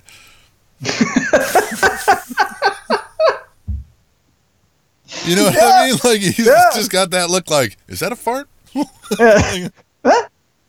I walked past the crowd. Who farted? Right. So, all right, let's move on then. We got SmackDown Tag Team Championships, the Bludgeon Brothers versus the New Day. For all the greatness that all of these people are, I feel kind of meh about this match coming up. Yeah, I hope the Bludgeon Brothers. The New Day, your pancakes are fun now, and before it was pancakes, it was cereal. It's all fun. I love them. I have a New Day shirt. I have a New Day hat. I like to talk about them to people who don't know wrestling, saying like, look how awesome these guys are. They're fun. Love it. But we need to inject something into it. Yeah, and it needs to be something. I don't know. Big E needs to turn, or they need to turn as heels. Yeah, they can stay together. Could they all turn heel? How would you do it? Yeah. Well, I wouldn't do it in this match, right? No, so I'd have him lose. Yeah. I'd have him lose. And then I'd have him say, the next team up, let's just say it's the Bar, they're not getting that shot. We're going to get it again. And they say, Paige goes, no. And they go, really? And then they jump him backstage, right? And they carry him out. And the crowd will cheer, right? Because, the Bar stinks. And then Paige goes, fine. You know what? You injured Sheamus. The next team up, the Usos. Oh, we have history with them. They beat them up. Then we're still kind of cheering, right? And then the next team up is Sanity. They beat them. And then we're like, hey, guys, stop being dicks and let someone else wrestle. And they're like, nope, the spot is ours. And they just beat everyone up by underhanded tactics. They don't bully them because they're fun, right? Like, whatever. So it's Kofi distracts them with a plate of pancakes to the face. Big E then slams them through a table backstage, right? Right. That kind of stuff. Costumes. Yeah. shenanigans. 3-card money. Yeah, that whole. Yeah. But not have them do like the fun stuff anymore. Like get rid of the trombone. That's not a thing anymore, right? And don't have them do the we turned on you. Just be like, we're pissed off. We're tired of this. And it's time to get serious. And by time to get serious means everyone's got to pay. Now their props have to get annoying, right? You don't want to chill on. It's got to be something weird. Or I would just scale it back, not to mimic it, but how the Usos went from bright colors to black and white, right? Not again, we don't want the same team twice, but something similar to that, right? To where now, but again, heel, to where Usos can be your everyday tag team. Like, hey man, we're out here trying to be two brothers to fight for what we believe in. The New Day is that it's our day and everyone is getting these hands. Obviously don't say what Braun says, but you get what the gist of it. That's how I would do it. But for this match, yeah, Bludgeon Brothers, I think they're going to rule the day. Yeah. Today is not your day. Because today is a new day. And then they just beat you up. Yeah. You know what I mean? Like, easy. It's easy. All right. Let's see then. Yeah, I'm thinking Bludgeon Brothers too. Because I just don't. Oh, you know what? I don't know. They might want to get another. How many time champions would it be out of the New Day? I don't know. 5. It'll be 5. We know how Big E loves 5. Yeah. Yeah, you know what? I'm going to say New Day. Swerve. All right. Finn Balor taking on Constable Baron Corbin. Who is winning this? Constable Baron Corbin is. No, it'll be Finn. God, I don't want that to be the case. Yep. I don't like Finn Balor. I just don't like him. I like this Finn Balor more than the demon that sometimes shows up because that makes no sense. Yeah. Why is he demonic suddenly? Well, it's not even that. It's just like, hey, you're not worth my paint and demon on Raw, but if you face me at a pay-per-view, then I've got to get serious. Some pay-per-views. Yeah, and sometimes it's not even all of them. Yeah, I think if you play him as the Boy Meets World kind of figuring life out, smiley face guy, look at my dick, I got 17 abs, fucking great. That's awesome. Keep doing that. But the I'm a demon. No, I'm not. I'm a demon. No, I'm not. No, I'm not. No, I'm not. Demon. No, I'm not. It's what are you doing, you weirdo? Just be one thing or not. I think that's a true fact. He has 17 abs. Guinness said it, I think. I don't know. We don't fact check, but I heard of that. I just think nobody is buying into the Finn Balor from this storyline point. I don't think anyone's buying into Constable. No one even knows what the fuck a constable is, first off. Yeah, I think it's a consonant. Yeah. That's a stupid thing. And why he's dressed up like a bartender to have to wrestle is another dumb thing. I want him to make me a gin and tonic. He looks like a bartender at the hotel. Yeah. It's like you got into a fight because he made the gin and tonic too weak. And so you're going to fight him over. Like, that's what he looks like. And that would sound better than Constable Baron Corbin would be Bartender Baron Corbin. At least then I want to like him when I first meet him. All right. Yeah. Well, I think we'll move on to the United States title. Shinsuke Nakamura and Jeff Hardy. I got to think Shinsuke is winning this one. Going back to Baron Corbin, if he was a bartender Baron, and he could say, everyone must tip. Yeah. No, that's it. You're getting cut off. That's way better than this. Yeah. Okay. Nakamura and Jeff Hardy.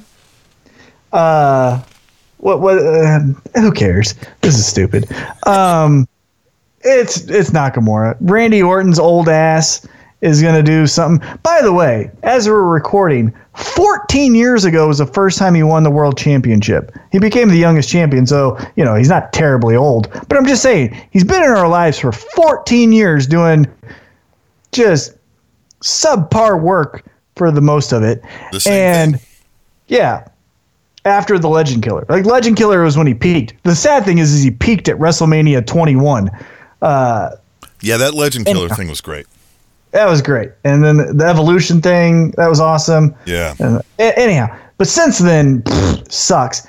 Anyhow, his boring ass will get involved, and then Nakamura will dick kick or something Jeff Hardy. Why is Jeff Hardy in our lives either? What is cool? You paint your face, and sometimes you paint your he's eyelids. another one who's been in our life for like 14 years doing the same thing. Here's a fun fact about Jeff Hardy. He was in WWE before Stone Cold Steve Austin. That's a real fact. Yeah. Wow. Stone Cold Steve Austin's first ever match as the $1 Million Champ, whatever, with Ted DiBiase. The Ringmaster. The Ringmaster, yeah. The Ringmaster, Steve Austin's first match in WWE, here's a fun fact for you, was against Matt Hardy. Wow. Because Matt Hardy was the veteran in WWE. Yeah. What an interesting switch that is now, huh? Yeah. All right, so we both think Shinsuke's winning this one. Right. Daniel Bryan versus The Miz, which Woo! I think Daniel Bryan's winning this one. But did you watch SmackDown? Oh yeah, the tape promos back and forth was one of the best things I've seen in a long time. And it was a 3-parter, so you didn't get exhausted by hearing the whole story at once. And you got the real good stuff at the start. You got the talking, because each guy got their shit in, right? So the first one was both of them, right? So I'm the pro, you're my rookie. There's friction, right? And then Miz got his part with the Talking Smack promo and how awesome that was. And then Daniel Bryan got his segment with the I'm coming back, I'm fighting for my dreams, all that stuff. So they both each got a segment, and then they shared the first one. I thought the sharing of storylines was perfect. I thought those vignettes were perfect. I liked how each vignette started with the same quick, like 30-second encompassing of the entire rivalry. It showed all the little highlights, and then it went into it. Thought it was perfect. That is how you do storyline writing. 8 years in the making. Perfect. I think Daniel Bryan has to win because, to me, if you're ranking Daniel Bryan's greatest rivals, it would be 1, The Authority, and then 2, The Miz. And you have to, as a babyface, conquer both of those, right? Like, for me, The Miz's greatest rival isn't Daniel Bryan. The Miz's greatest rival to me is John Cena. And so The Miz can lose to Daniel Bryan because if you were to, look at the entire career of The Miz, you could say, well, John Morrison, John Cena, his relationship with Maurice, the A-lister, all that stuff. Daniel Bryan plays up there, but he's not the focal point. So I think Daniel Bryan has to win this to catapult him. I do too. Into more fun stories. I do too, and you're right about The Miz. Here's what sucks for The Miz. His greatest 2 rivals are probably Cena and The Rock from that thing, and they're both not around really anymore. So The Miz has got to kind of get something going maybe that is bigger, because I feel like he could be just, I guess, maybe more impactful on the show than he is, given his veteran status now. He's doing some of the best work on the mic that I've ever seen out of him, which he's always been consistently. Consistently. So, but you're right. This particular storyline has to go the way of Daniel Bryan, especially the way they've been selling it in those vignettes. So it's just got. And I hope, and I don't know when we're going to get to the match, but if they decide to have AJ Styles retain the championship match or the championship, I wouldn't mind seeing a triple threat with the elevated storyline, kind of like what they were trying to do in NXT with Gargano and Tommaso, and elevate that storyline with the champion, and then you get a triple threat of AJ Styles, Miz, and Daniel Bryan, right? So you got the storyline with Miz and Daniel Bryan hating each other, trying to prove who's the best, and now they're going to go up against the best in AJ Styles. Boom. That's a fun storyline right there. Yeah, Daniel Bryan wins in a way that like kind of catches Miz off guard real quick. And so then he's going to be bragging about it. They're going to give him a championship match against AJ Styles. Miz is going to come out being upset about it. Like, no, you took advantage of the referee's back being turned. Right, yeah. And then he's going to try to beat everybody up in the ring, and it's going to turn into a triple threat. Yeah, that would be fun. If they decide to go with AJ Styles. But I think Daniel Bryan needs this more. I think if Daniel Bryan loses, then he flounders storyline wise because he lost to his greatest rival. And then what? And Big Cass. Well, no, he beat Big Cass, didn't he? He beat the shit out of Big Cass. I like that. And beat him out of the building, apparently. Yeah, and now he's going as Big Kaz with C-A-Z-Z. Big Kaz. That's dumb. Because he's dumb. if he was a foot shorter, he'd be a backup roadie for a bad rock band. Yeah.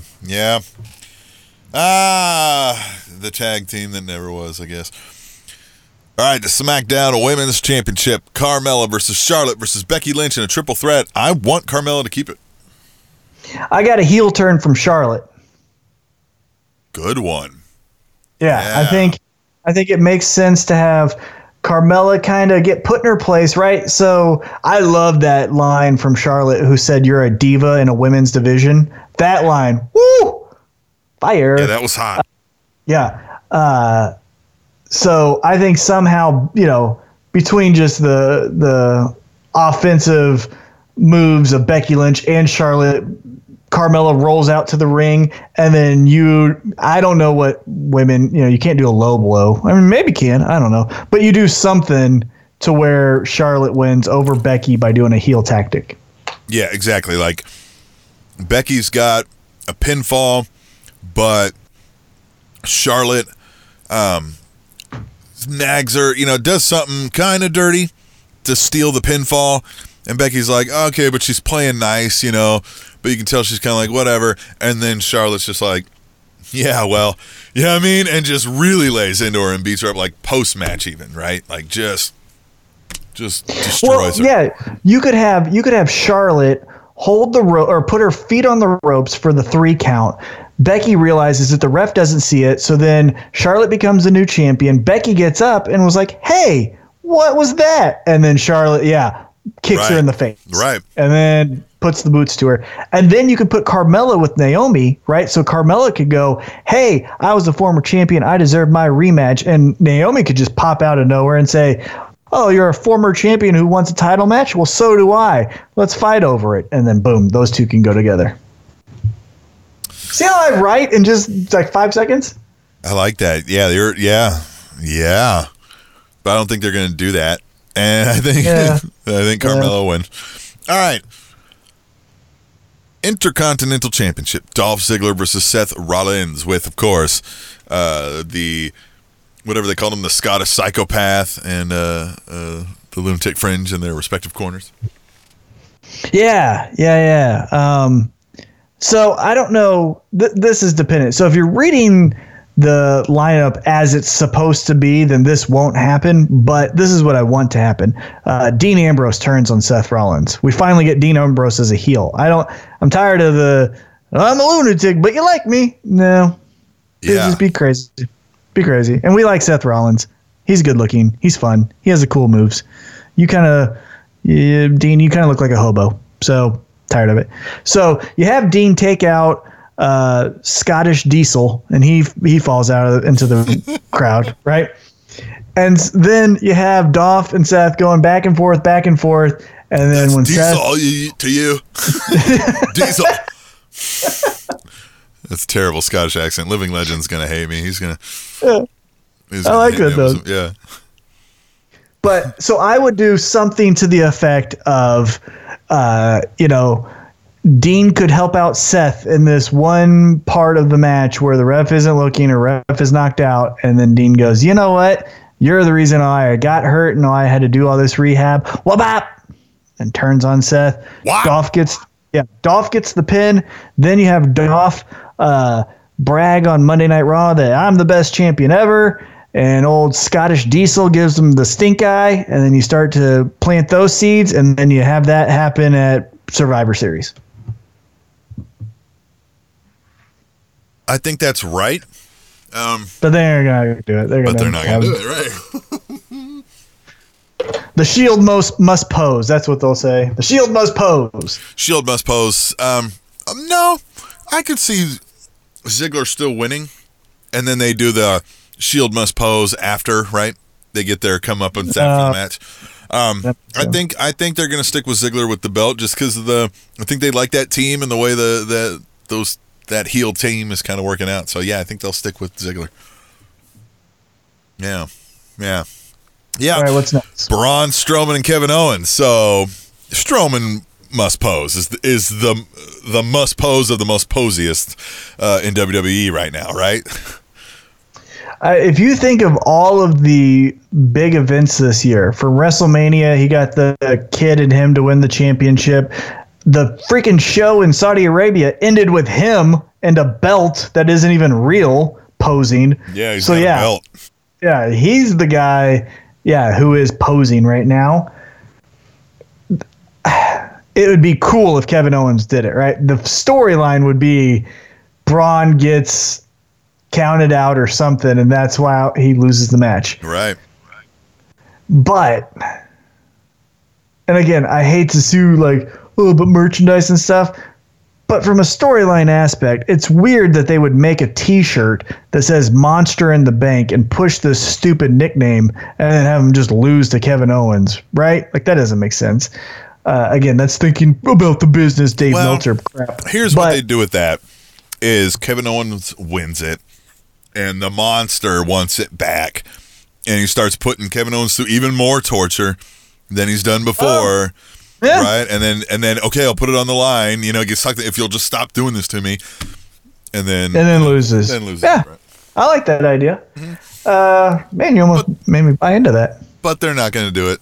So Braun will do some power slam and yeah. All right, Raw Women's Championship: Alexa Bliss versus Ronda Rousey, and I just feel like this is inevitable, isn't it? Ronda Rousey at SummerSlam wins the championship. She's on USA Today and on the Tonight Show and carrying the belt. That's what I think of this. That's how it goes. Yeah, fine. And she's fine. She's fine. Fine. Yeah. Her promo, God, she sounds like she's confused on what words are. Yeah, no. Just don't have her talk. The reason, for people who are unaware of her UFC career, the whole reason why she was a spectacle and a marquee fighter is she was ending fights quicker than an Instagram video. That's why it was so incredible that she was armbarring people in 10 seconds. Right. It wasn't because she was charismatic like Conor McGregor or had some funky style like Anderson Silva. It's just she went in there and literally beat their girl's ass and won, and we're like, no way. Fun fact, there's only 3 people in UFC history to win their first 6 fights by TKO or submission. Anderson Silva, Rich Franklin, and Ronda Rousey. That's what I'm getting at. Yeah. There's the reason. It wasn't because she was captivating with an interview. It was rapid dominance.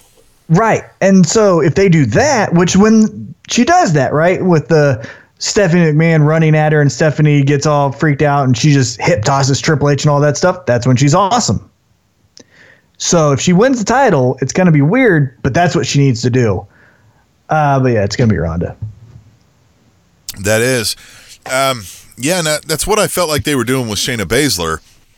I felt like she was, you know what I mean? Like she was what they thought Ronda Rousey should be, Mm-hmm. It's just, but I don't know.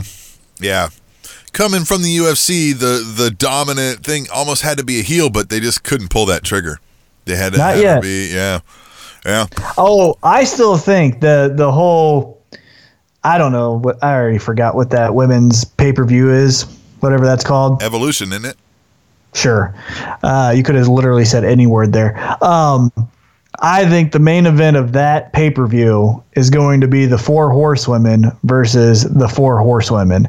And so I'm not going to be shocked if after Ronda wins, we get a heel turn, because the heels will be Ronda, Shayna, because Shayna is the best heel, Jessamine Duke, and then old Funface versus Hugger, Sasha, Becky, and Charlotte. Funface. I can't remember her name. She sucked as a fighter. She sucks as a wrestler. She's married to Roderick Strong. That tells you the type of people she's into. Fucking vanilla. Yeah. Her favorite soft drink is water. Her favorite soft drink is LaCroix. All right, let's. Right? All right. Yeah. Or it tastes like you stored it next to bananas. Well, no, LaCroix tastes like you dissolved an old Skittle in water and then said, this tastes good. Yeah. All right. WWE Championship match. AJ Styles versus Samoa Joe. Man, Samoa Joe, that's the storyline I want to see. I want to see him win, have a title. Samoa Joe, Joe, right? Just alpha male, rape you in the shower, Samoa Joe, Yeah. But I don't know if they're going to do it because I feel like they've just, I don't know, man. They love them some AJ Styles. Yeah, and AJ's great. And AJ still gets cheered in every SmackDown episode there is, right? Every SmackDown episode, he still gets they did a 20-second thing. SmackDown. Yeah, but we all love him, right? So like on this last SmackDown, they chanted his name for 25 seconds past when they should have. Yeah. Like we're not booing him, collectively is what I'm saying. Now, I want Samoa Joe to win. Saying that after all the other picks I made, that would mean all heels would be SmackDown champions, right? Yeah. So Charlotte as a heel, Nakamura as a heel, the tag team as the Bludgeon Brothers heel, and then Joe is a heel.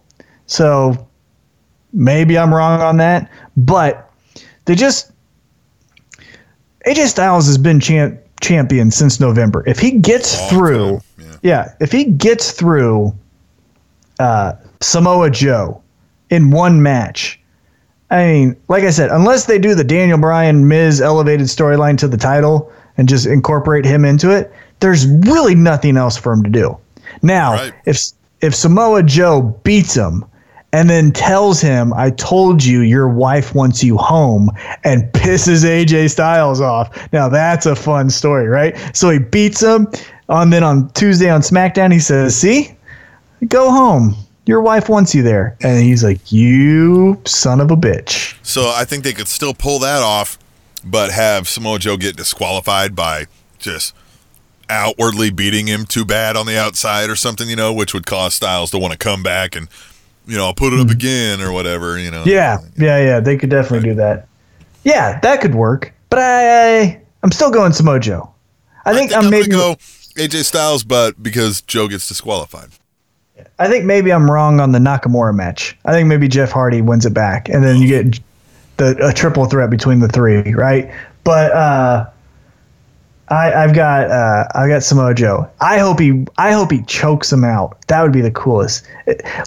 Remember when Kevin Owens won the title from Sami Zayn in NXT, and it was because of a TKO? Like, he didn't pin him and he didn't submit him. The ref was like, "This is too much."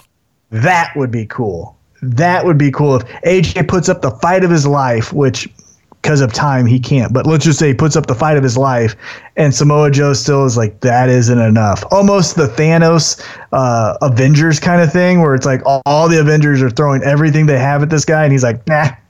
Or the Bane and Batman, when Bane just broke his back, he's like, you are not good enough for this. If they do that, that would be cool. All right. The match we're all here to see. The Universal Championship. Brock Lesnar. Ellsworth. Brock Lesnar. Roman Reigns. I think Roman Reigns wins, and I think it's because Paul Heyman helps him, and that's what I want. I'm saying what I want. And he becomes the Paul Heyman guy, right? That's his new client. Like, that was a swerve, even what they did. Right? Double high. Double high. Yeah. That's what I want to happen. I don't know that it will. I feel like, from a storyline aspect, yes, this should be when Roman Reigns finally gets the victory over Brock. It would be cool if Paul Heyman did the, Brock, you treated me like crap. I'm going with someone who wants me, right? One of those things. Right. Now I'm thinking about the business Dave Meltzer style. I still think Vince thinks that Brock Lesnar, even though he won't, can beat Daniel Cormier, and he wants Brock Lesnar to throw the UFC title on one shoulder and the WWE Championship on the other shoulder in a UFC octagon. I still think that's what he wants. Now that fight's not happening until that fight isn't happening until January, February, so he could still lose it and then gain it back.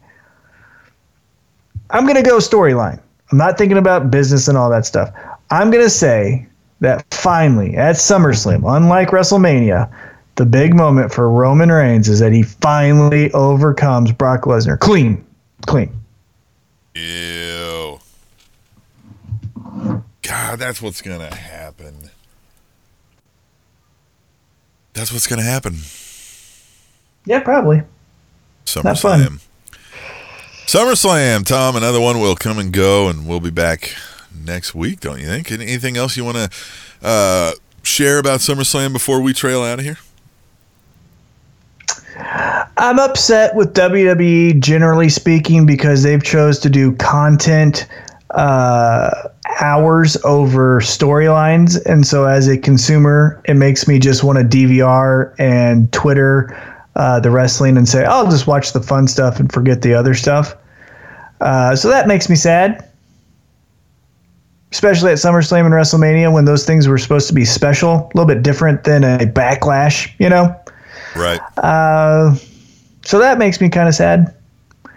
But it's still SummerSlam, and there's a lot of fun matches on paper, right? Oh, 5 years ago, you say, hey, at SummerSlam for the WWE Championship, it's going to be Samoa Joe versus AJ Styles. Like when we started this podcast and I told you that, you would have said you're an idiot. Yeah. And I was like, it's going to happen. And now it is, right? I told you we would never see AJ Styles in WWE. Yeah. And then add Samoa Joe on top of that, right? And then you also have 8 years in the making, Daniel Bryan, Miz. So there's a lot of fun things to sink your teeth into. But again, they've chose content hours over storyline, so it's a little bit watered down. But you know what? We're wrestling fans. We can take it. Yeah, we just got to watch over 2 days now to get the parts that we like. So that's what they've done to us now, right? Expose us. That is what they've done to us. Yep. So, all right, then that's what we will do to you next week when we come back with another exciting edition of the Spanish Announce Table.